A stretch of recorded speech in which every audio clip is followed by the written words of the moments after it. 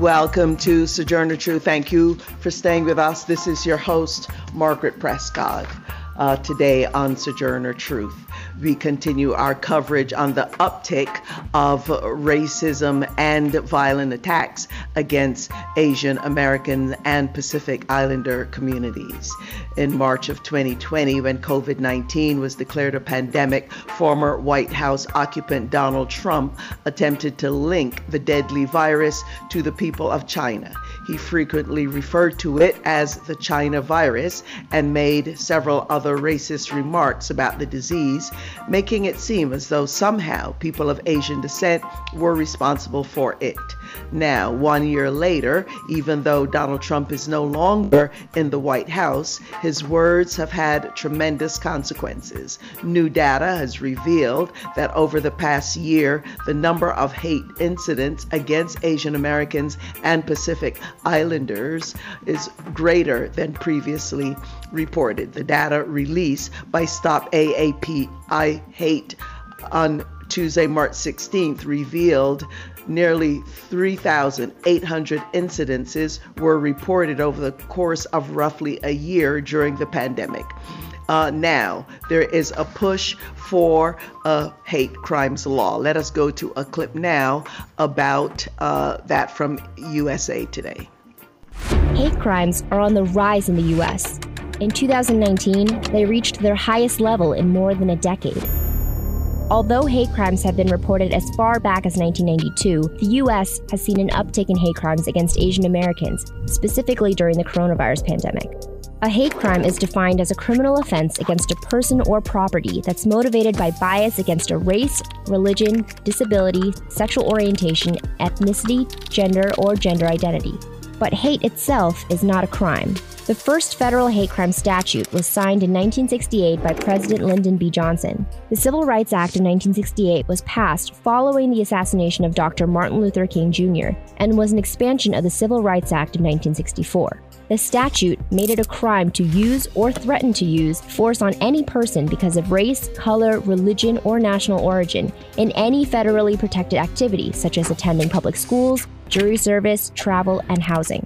But it wasn't until 1990 that legislation allowed the government to collect data on crimes that showed evidence of prejudice based on race, religion, sexual orientation, and ethnicity. In 2009, President Barack Obama signed the Matthew Shepard and James Byrd Jr. Hate Crimes Prevention Act, expanding the federal definition of hate crimes to include crimes committed against those based on sexual orientation, gender identity, and disability. State laws and agencies are now tasked with enforcing the Shepard-Byrd Act, but states differ significantly in their definitions and enforcement of hate crimes. Only 35 states include gender bias in their definition, and 3 states don't even have hate crime laws. Alrighty, and on March 16th, a series of mass shootings occurred at 3 spas or Asian massage parlors in the metropolitan area of Atlanta, Georgia, in the U.S. 8 people were killed, 6 of whom were Asian American, and 1 other person was wounded. Our guests are Arlene Inoue and Dr. Karen Umemoto. Also today, we'll have our weekly Earth Minute, and for our weekly Earth Watch, we will give an update on First Nations people who are leading a struggle to defend their environment against the Coastal GasLink pipeline.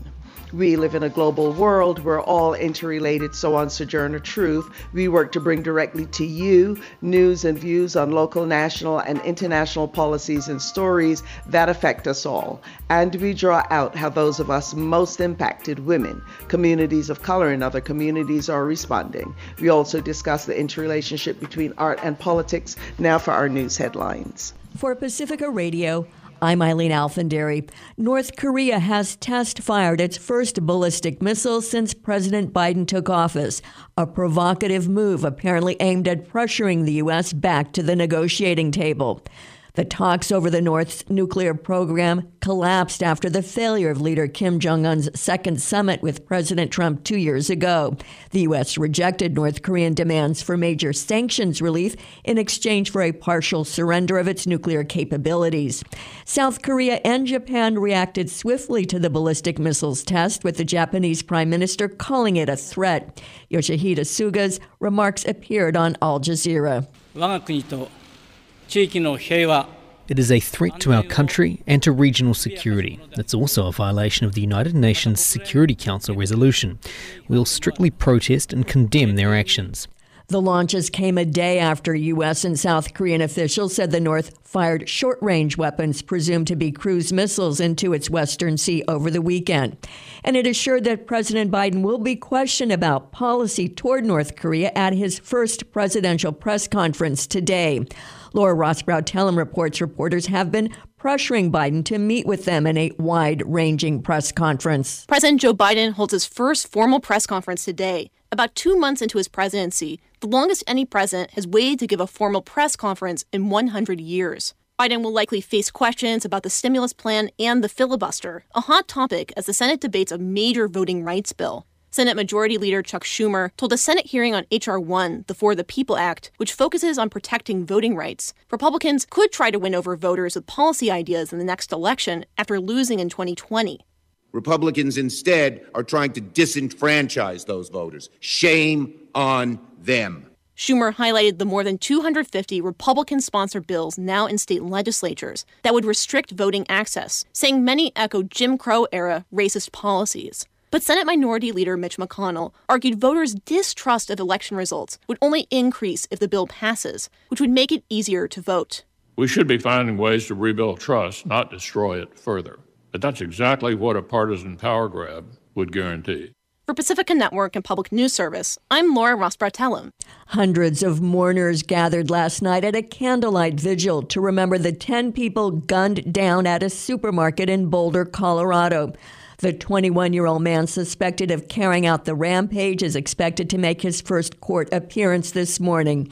Ahmed Al-Aliwi Alissa has been jailed for investigation of murder since he was arrested inside the King Soopers supermarket in Boulder on Monday and treated at a hospital for a leg wound.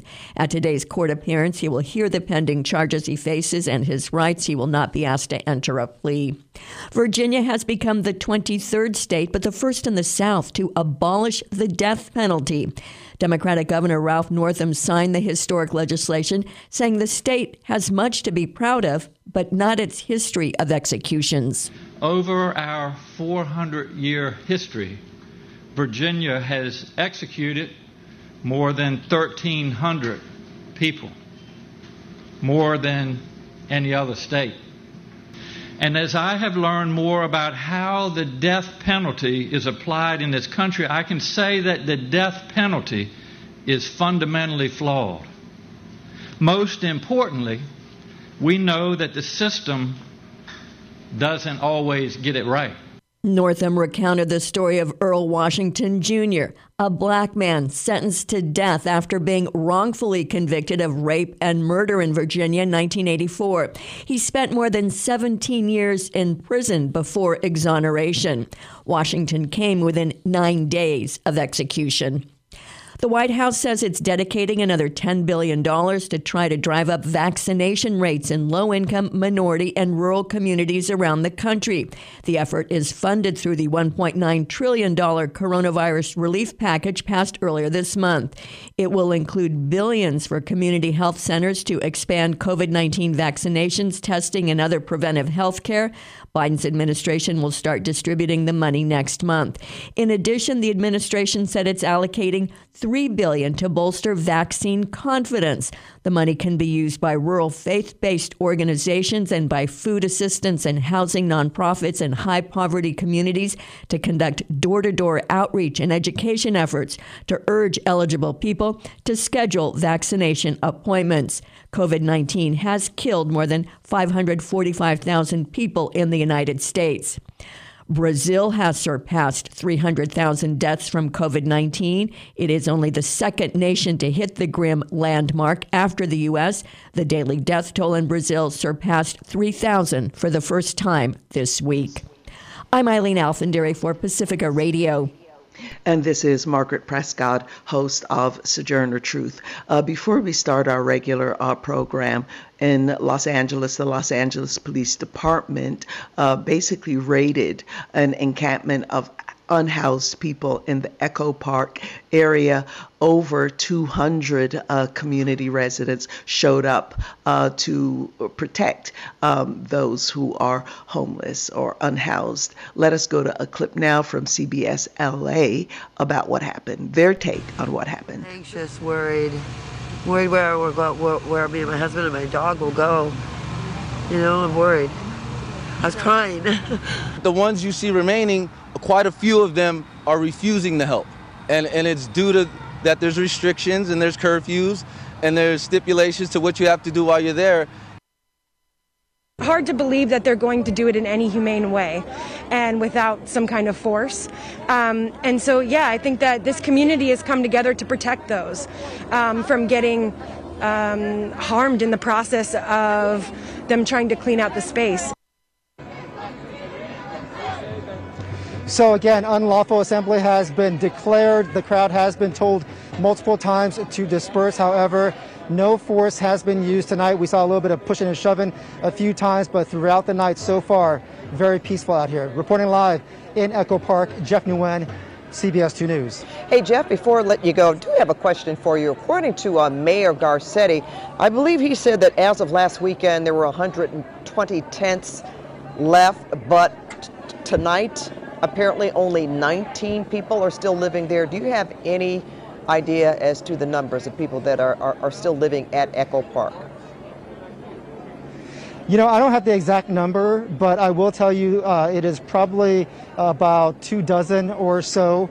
You know, the park is very large. There is the main encampment at the northeastern corner where the bathrooms are, but then there are people scattered around the park as well. So the exact number, we're not sure, but I can tell you that there are between a dozen to about 24 or so right now, or at least earlier before the LAPD got here, Pat. All righty, and that this is going to be ongoing. Los Angeles, the city of Los Angeles, has one of the largest, if not the largest number of homeless people on the street each and every night. Close to 60,000 people throughout LA County homeless, although many say that number is a lot greater. And of course, with the COVID-19 pandemic and the rising economic disparities and impoverished people, you see increasingly people being forced to be on the street. So this is going to be an ongoing story and struggle. But now we're going to go to our weekly Earth Watch, where First Nations people have been leading a struggle to defend their environment against the Coastal GasLink pipeline. The project, being pushed by Calgary-based company TC Energy, has the goal of moving natural gas from northeastern British Columbia to the coast, where a liquefied natural gas plant is set for construction. But as members of the indigenous Wet'suwet'en Nation have pointed out, the pipeline not only presents dangers to the environment, it also violates their territorial sovereignty. And there's been a tremendous struggle going on that has gotten some attention here in the U.S. and around the world of First Nations people defending their land and the environment. And here to discuss all of this with us, I'd like to welcome Jennifer Wickham. Jen is a member of Kasik, the Grizzly Bear House in the Bear Wolf clan of the Wet'suwet'en people. She is currently working on a feature-length documentary film about the sovereignty of her nation as a creative producer. She is currently living on land that is now known as Northern British Columbia. She says she loves to bead and spend time with her family and dreams of freedom for her people and bright, shiny futures for all young people. Jennifer Wickham, welcome. Hi, thank you so much for having me. Alrighty, now we began covering this issue early last year about the struggles that have been going on. A lot has happened since then, and please give us an update on where things are right now with that struggle against the Coastal GasLink pipeline.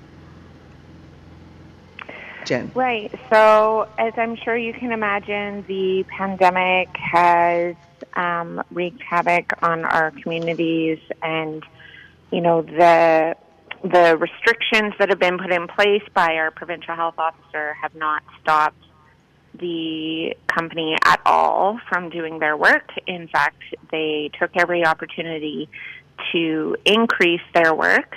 They did have a restriction placed on their man camps and how many people that they could have in December, but they have regained full capacity within the last month. And so we've seen an increase in the workers that are out on our territory. We've seen an increase in the surveillance and harassment of all of our people out on the territories. There have been many incidents of our people being stopped out on the territory, and one of the things that is currently happening is that the Environmental Assessment Office, which is a governing body within the province, is investigating their restricting access of our own Wet'suwet'en people to go out and practice our sovereignty and our right to our territory. This is a major violation of Coastal GasLink's environmental certificate. One of the requirements is that they do not impede our access to our territory, and they have been doing that. And so that's currently an investigation that's happening with the Environmental Assessment Office. There have been incidents of Coastal GasLink employees and security and contractors coming up to our people out on the territory. We do regular patrolling and surveillance of the activities that they're doing. And in one particular incident recently, a security officer actually went up and physically grabbed one of our people. And as I'm sure you can imagine, it was,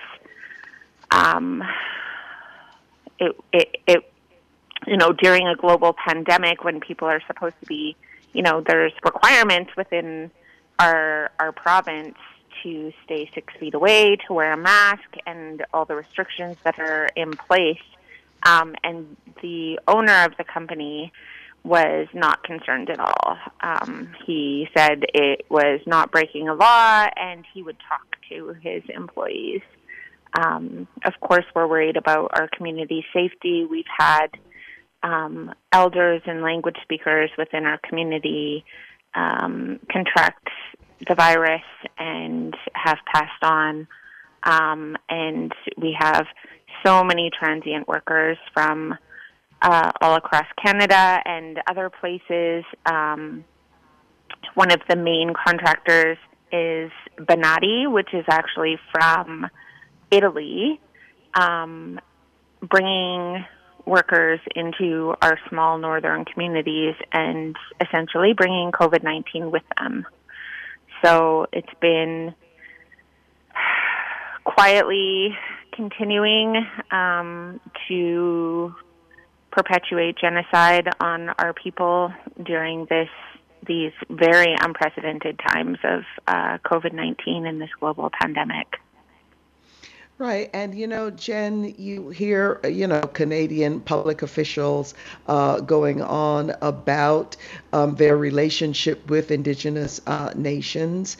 And, what your people are saying is that the Canadian courts are basically ignoring their own rulings and denying their jurisdiction when convenient. So this clearly violates territorial sovereignty.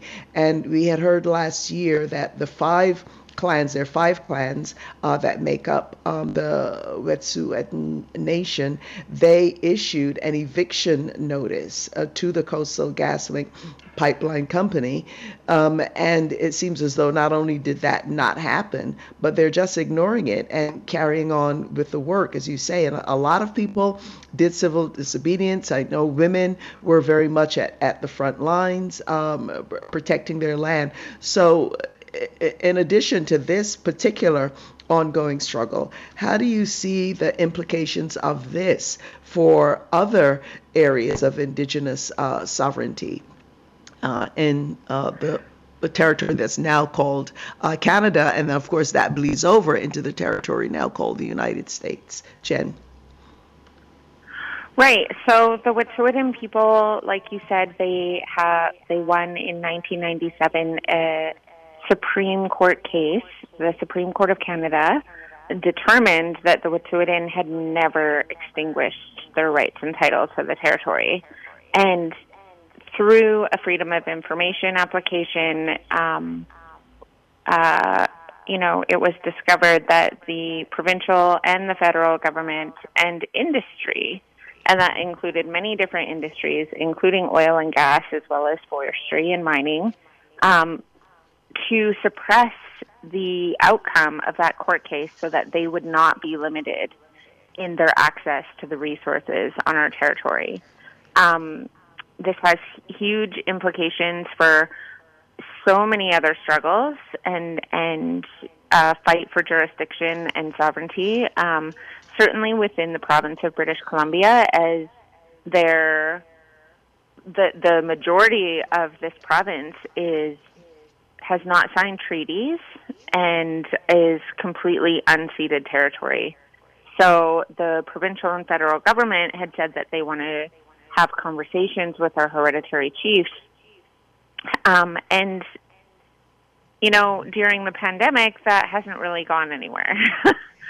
So we have yet to see any of the requirements of those discussions, any of the promises that the provincial or the federal government made come to fruition for our people.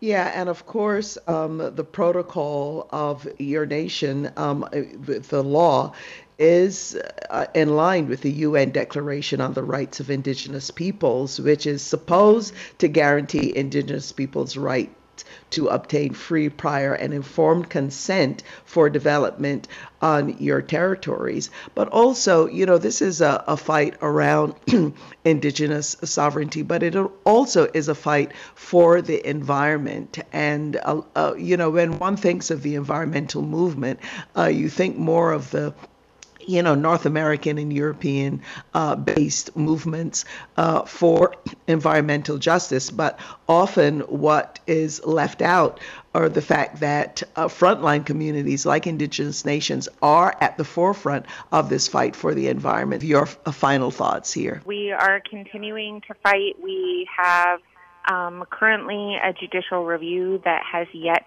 to provide an outcome on the project. We have the support of the UN Committee on Elimination of Racial Discrimination that has, really condemned this project and asked Canada to follow through on their commitment to the United Declaration on the Rights of Indigenous People. And, like you're saying, Indigenous people have a real responsibility to the territory that we're from and that we carry ancestral responsibilities to, and we're not going to quit and we're not going to give up, and we're doing it for our children. I have 2 nieces one born during the pandemic and a nephew that live out on the territory, and we're doing everything we can to ensure that they have complete access to their right to be Wet'suwet'en people as they grow up. Yeah, and Jen, the part I think my sound cut out a bit for you, because this is a fight about Indigenous sovereignty, but it also is a fight for the environment, isn't it?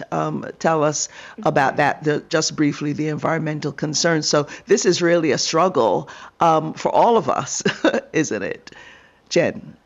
It really is. And so the main focus of our fight is to protect our waterways and our wetlands, and the river that they want to cross.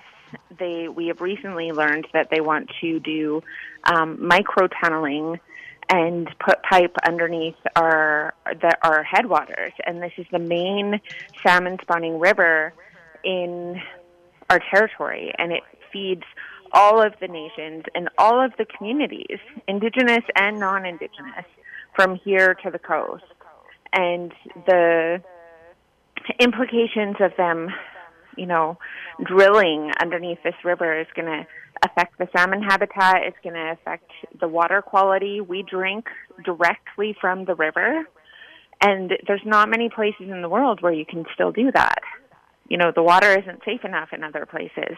And so even without any complications with a pipeline, such as a break or a spill or a leak, the water quality will forever be changed just from putting the pipe underneath of it. And the Coastal GasLink company has confirmed and, predicted this, and they have gone to communities and offered bottled water and, essentially acknowledging that they're going to destroy our drinking water and that they will provide bottled water in its replacement. And that's just not acceptable to us. That's just outrageous. And Jen, for people who want to find out more about this, who want to support the struggles of the Wet'suwet'en Nation, what should they do? And we also want to take this opportunity to thank the Global Justice Ecology Project. We do partner with them for our weekly Earth Minute, which is coming up next, and our weekly Earth Watch. So for people who want more information, who want to support, be in touch, what should they do, Jennifer Wickham? So we have a website. It's yintaaccess.com, YINTAH access.com, and we have links to all of our social media pages on the website, and you can contact us directly through email. Right, and we will try to put that information up. We will put that information up on our social media as well. Well, Jennifer Wickham, thank you for joining us, and please keep us informed as we would like to continue to cover this really critical struggle. Thank you for joining us. Thank you so much for having me. All righty, we're going to go next to our weekly Earth Minute.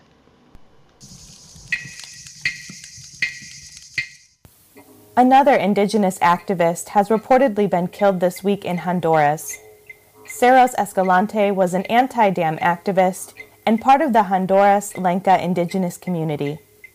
Escalante is yet another example of the danger of being an indigenous organizer, taking on big companies and governments over the destruction of indigenous lands.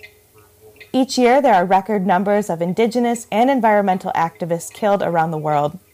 The most famous case was Berta Cáceres, a Honduran environmental activist and winner of the prestigious Goldman Environmental Prize, who was shot dead in 2016 over her opposition to a hydroelectric dam.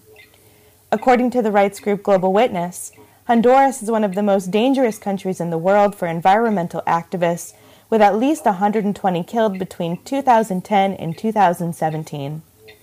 While these reports highlight the routine murder of activists who oppose extractive industries driving the climate crisis and the destruction of nature, it is not enough unless those responsible are brought to justice. For the Earth Minute and the Sojourner Truth Show, this is Teresa Church from Global Justice Ecology Project. Alrighty, and this is Margaret Prescott. We are going to take a station break, and when we return, we will be spending the rest of the show with Arlene Noye and Dr. Karen Imimoto as we continue our coverage on the uptick of violence and racist attacks against Asian American and Pacific Islander communities. Stay with us. We'll be right back. Mama, dear mama, look in yonder tree. See that pretty little sparrow looking back at me. She can soar above the clouds way up in the sky. She can fly away from here. Why can't I? Daughter, dear daughter, I'll tell you something true. Remember Granny Liza? Well, every night she flew. They tried to keep her down, but there was nothing they could do. She could fly, she could fly. She could slip the bonds of earth and rise so high. She could fly across the river, her spirit in her hand, searching, always searching for the promised land.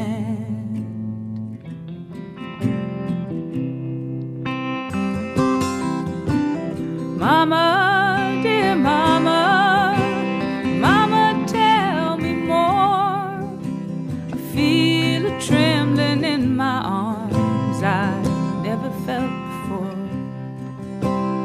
Daughter, dear daughter, listen what I say. Your granny always told me you'd feel that way someday. 'Cause every time she looked at you, they love this. Saw the old time way. Welcome our next guests.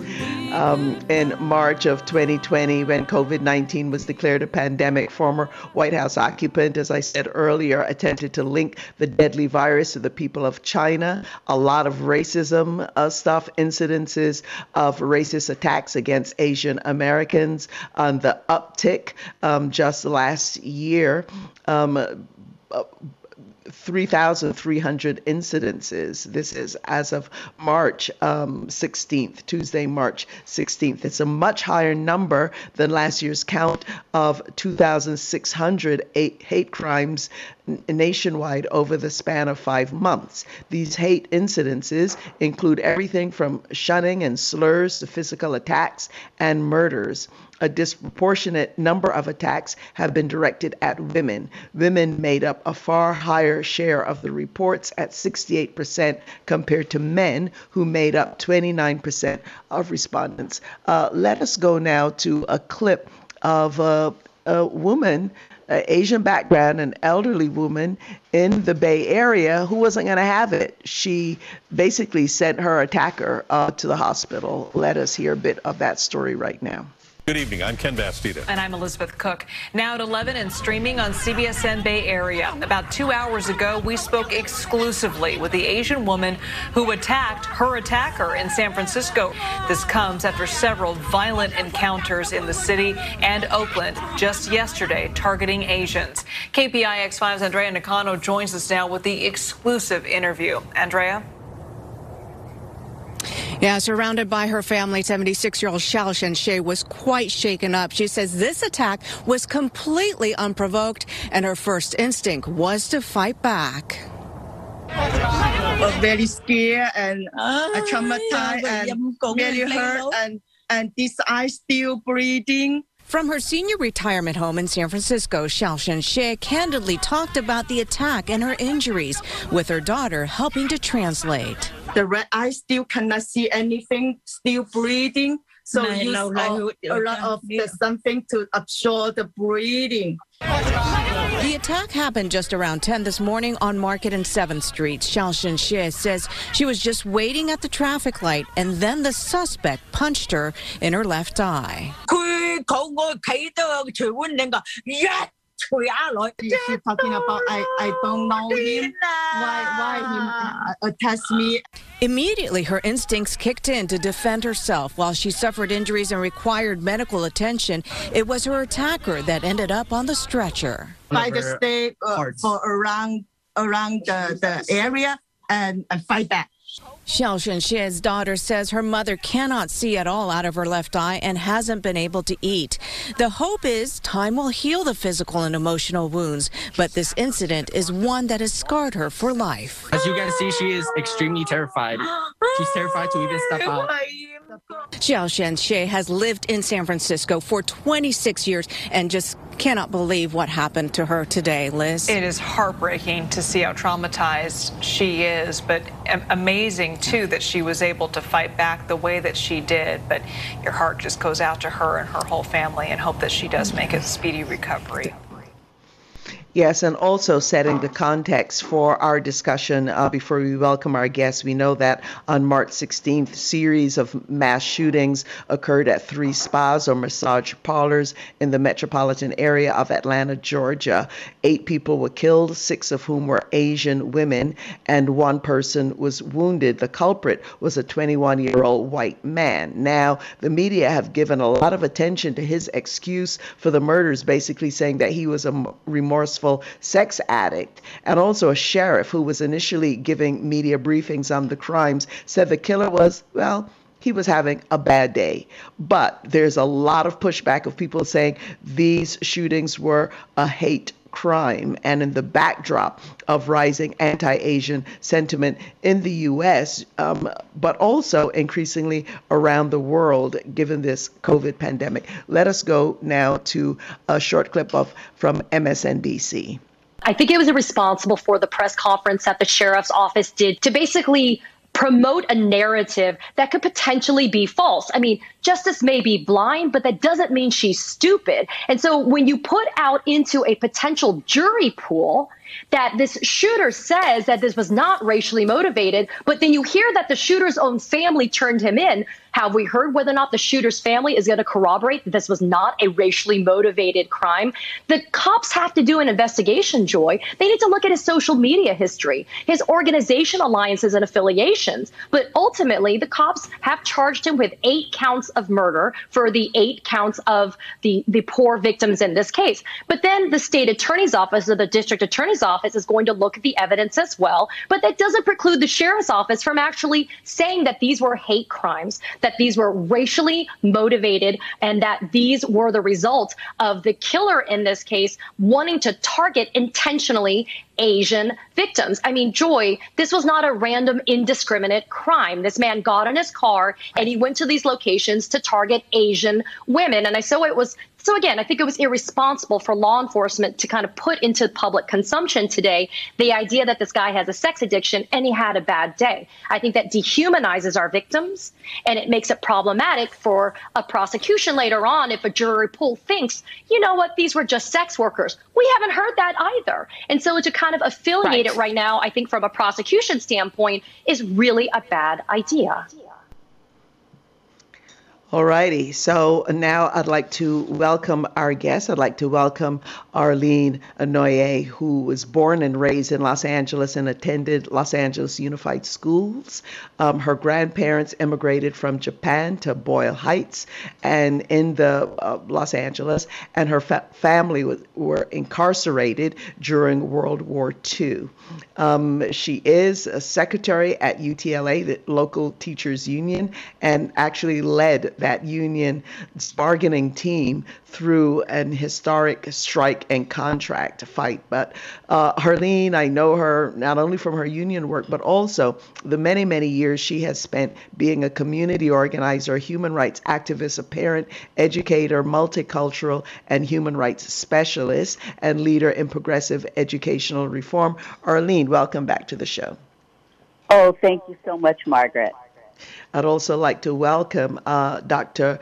Karen Umamoto. Professor Umamoto's research centers on issues of democracy and social justice in multicultural societies with a focus on the United States. She also examines and pursues planning processes that include a diverse array of voices, acknowledges different ways of knowing, and allows for meaningful deliberation. She's also concerned about the structural, procedural, and relational obstacles to attaining a just and democratic society. Currently, Professor Umamoto is the Helen and Morgan Chu Chair and Director of the UCLA Asian American Studies Center and Professor of Urban Planning and Asian American Studies. Dr. Karen Umamoto, welcome. Thank you.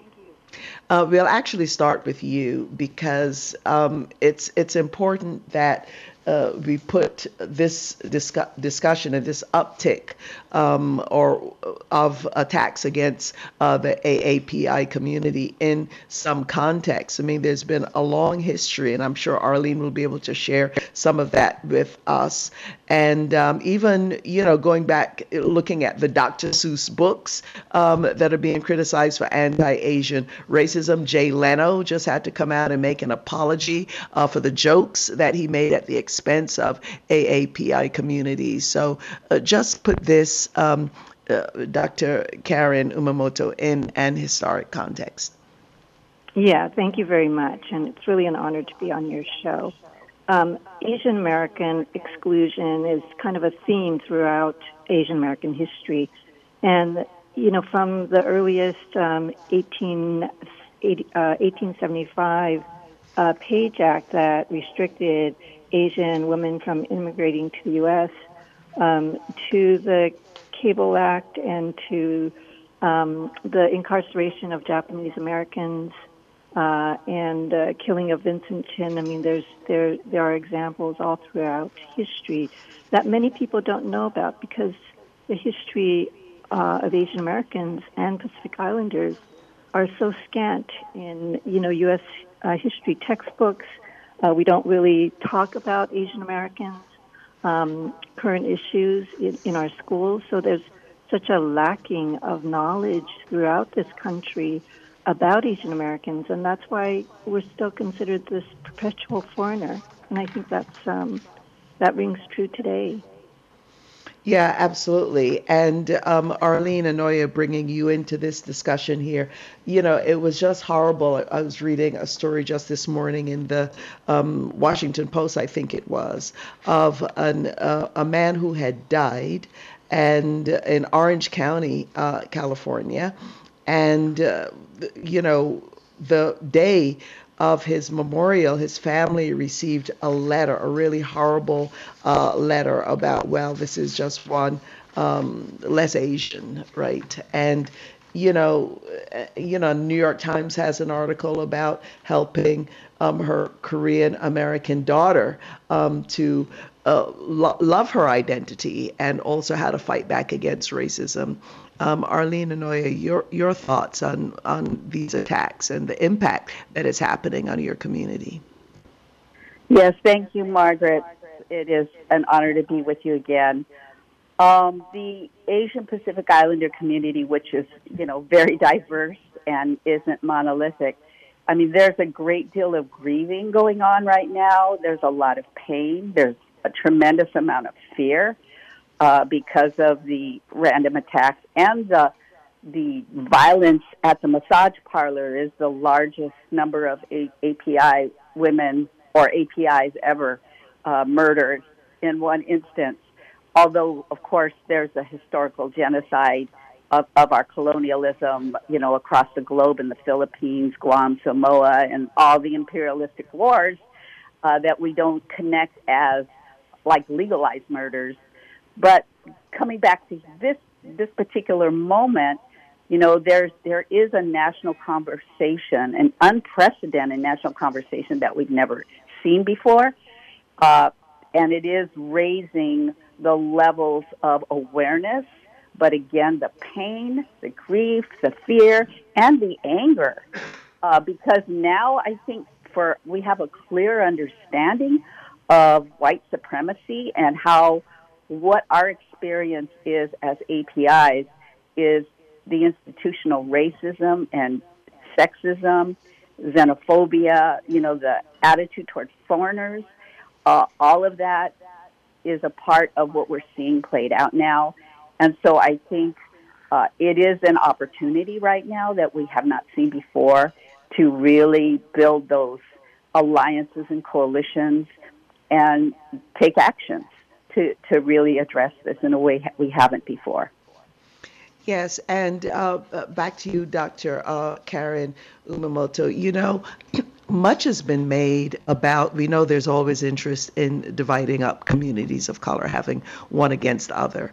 And the narrative that, Asian Americans are doing so well, very wealthy, and not only that, because of some of the high profile legal battles around the whole issue of affirmative action, at Harvard in the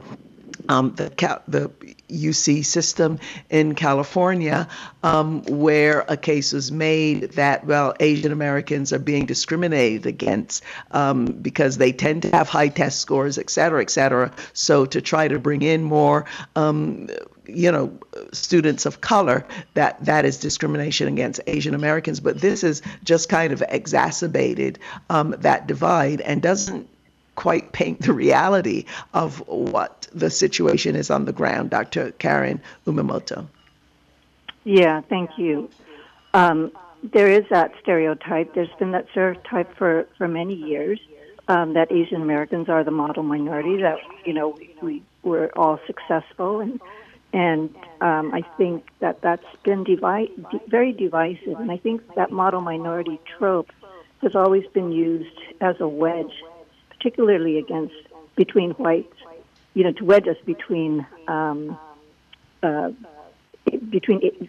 to wedge Asians against people of color, other people of color. So there's a lot of education that we need to do about, the history of Asian Americans. There's a big difference between immigrants and refugees. We're a bifurcated community economically, where you have some people who are quite wealthy and many people who suffer the same ills of poverty that other groups do. And that has to do with the history of immigration law and many other factors.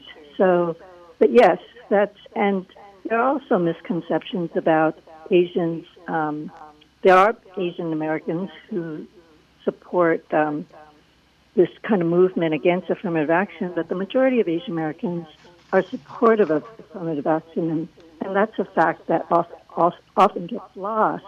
And I think we have to do more within the Asian American community to educate our fellow Asian Americans about the fact that these affirmative action policies were won through the civil rights movement, the same civil rights movement that also led to immigration reform that allowed some of these same people to even come here in the first place. So there's just so much education to do.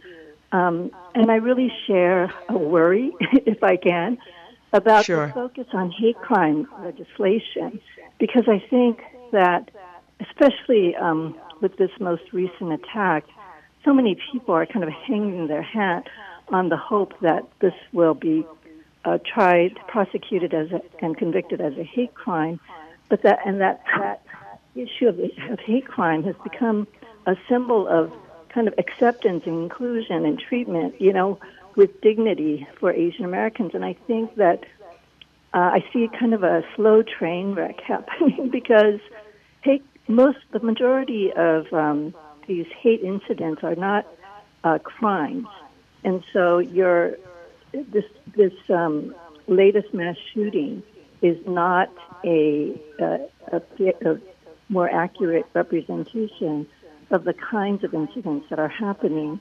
Majority of hate crimes in the U.S. Are not reported. In fact, there's only 5% of hate incidents that are reported to the National Crime Victimization Survey are actually recorded as hate crimes, according to law enforcement agencies. So anyway, there's just, and the majority of people who are going to get caught in the net of increased sanctions are black and brown bodies. And I think we're going to see an increased criminalization of black, indigenous, and people of color if we broaden the definition of hate crimes and if we increase surveillance, partly because of the fact that a lot of the jurisdictions that experience hate crimes are in the hands of law enforcement agencies who do not necessarily have an interest in investigating and prosecuting hate crimes in which the perpetrators are white. And so you're asking a law enforcement system plagued with racism itself to police racism. And so I think there's so many things that are problematic about seeing hate crime legislation as a panacea. Right, and Arlene, there's so much to unpack here. Recently, we did actually a roundtable earlier this week with a group of sex workers, two of whom were women of Asian descent. And Red Canary Song, a sex worker rights organization, they put out a call. They are opposed, I suppose, picking up on the point that was just made by Dr. Umamoto against the call for increased policing, which they don't think will be helpful at all. But there's also, one could also see the balancing act of what's happening here, of people saying, well, this is a hate crime against Asian American people. I'm talking about the shootings at the spa in particular, which indeed it is. It just so happens that it was also an attack on women, which indeed it is. It was, and an attack on Asian American women, which it was. But layered on top of that is just the assumption that the women were sex workers. And I'll just read you something that Red Canary Song says. Whether or not they were actually sex workers or self-identified under that label, we know that as massage workers, they were subjected to sexualized violence stemming from the hatred of sex workers, Asian women, working class people, and immigrants. And Arlene, your family certainly has that history of, what happened of Asian Americans being, rounded up and basically put in a concentration camp. Similarly, German Americans, that did not happen to them. And then there's this whole racial sexualization issue that is happening and reflected in what happened in the spa killings. Just your thoughts on all this, Arlene. Yes, thank you, Margaret. The intersectionality between race and gender has, always been there. We didn't have the words for it. I knew that, the objectification, the dehumanization, the erotization, and the all of the stereotypes that API women have undergone over our years has really impacted us. And I think that what we're seeing is, again, that played out in the murders. But I really, I agree so wholeheartedly with what Karen said, that we don't want to just focus on, the hate crime or the murder, because this is systemic.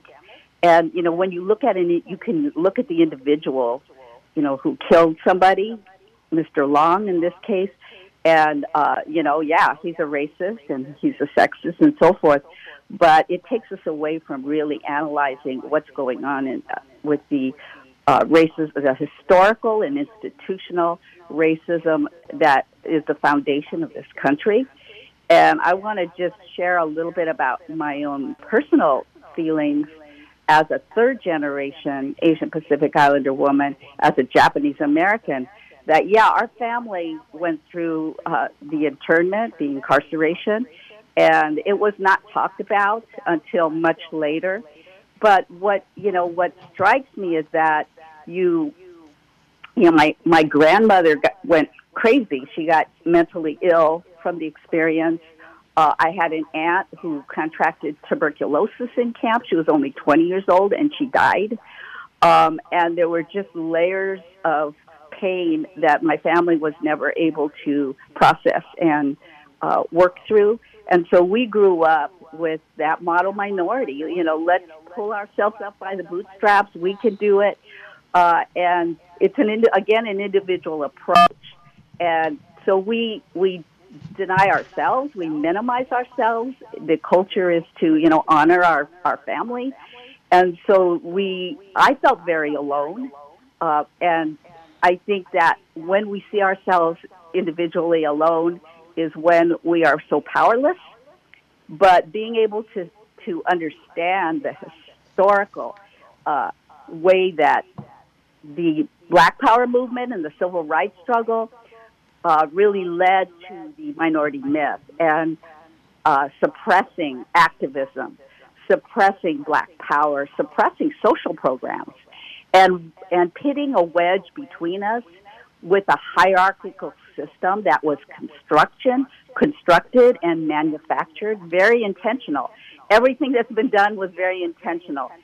So, you know, understanding these roots and these systems has been something that I think the API movement is really waking up to in a way that we've never done before. We're talking to our children. Our children understand it even more, and our grandchildren.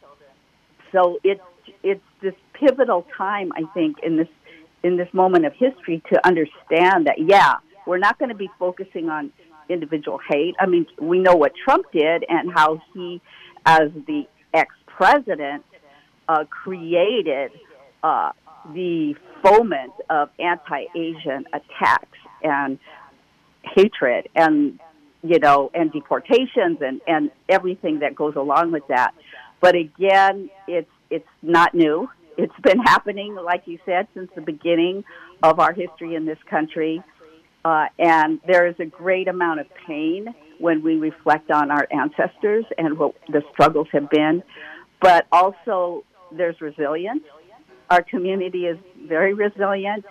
And there's also solidarity. And being in the labor movement, it's been very exciting to see how we've come out strongly against racism and sexism. But we have taken a stand for our students who are predominantly Latino and predominantly Black, Latinx and Black. And, you know, with this pandemic, we've kept our communities as safe as we could and bargain hard and continue to bargain hard. So it's all connected to how we change our systems because, again, the labor movement and unions have been very racist throughout history. But we are now in a position to create the kind of changes by coming together in solidarity through mutual aid, through organizations that bring everyone together to understand we're all fighting the same core of white supremacy. Absolutely. On that note, Dr. Karen Umamoto and Arlene Inouye, I'm afraid we are out of time, but we'll have you back because we need to continue this really, really important conversation. And Dr. Karen, just to say, we know historically of the Asian woman very, very close to Malcolm X and the role that Asian Americans played in winning the first ethnic studies program at San Francisco State. We want to thank both of you for joining us, but I am going to have to wrap things up. Thank you for joining us. And I would like to thank the Sojourner Truth team. By the way, we do want to welcome back Romero Funes, who is back on the ground here. Thank you, Romero. And our audio engineer today, Gary Baca. Today's show produced by me, that's Margaret Prescott. We want to thank Ron Baca for his work, for his help with the segment on the hate crimes against the AAPI community. Sojourner Truth will be back on the air tomorrow with our weekly roundtable. You won't want to miss that. If you'd like a copy of today's show, contact the Pacifica Radio Archive. This is your host, Margaret Prescott. Thank you for listening, and y'all please stay safe. Sing a song for the hustlers trading at the bus stop, single mothers.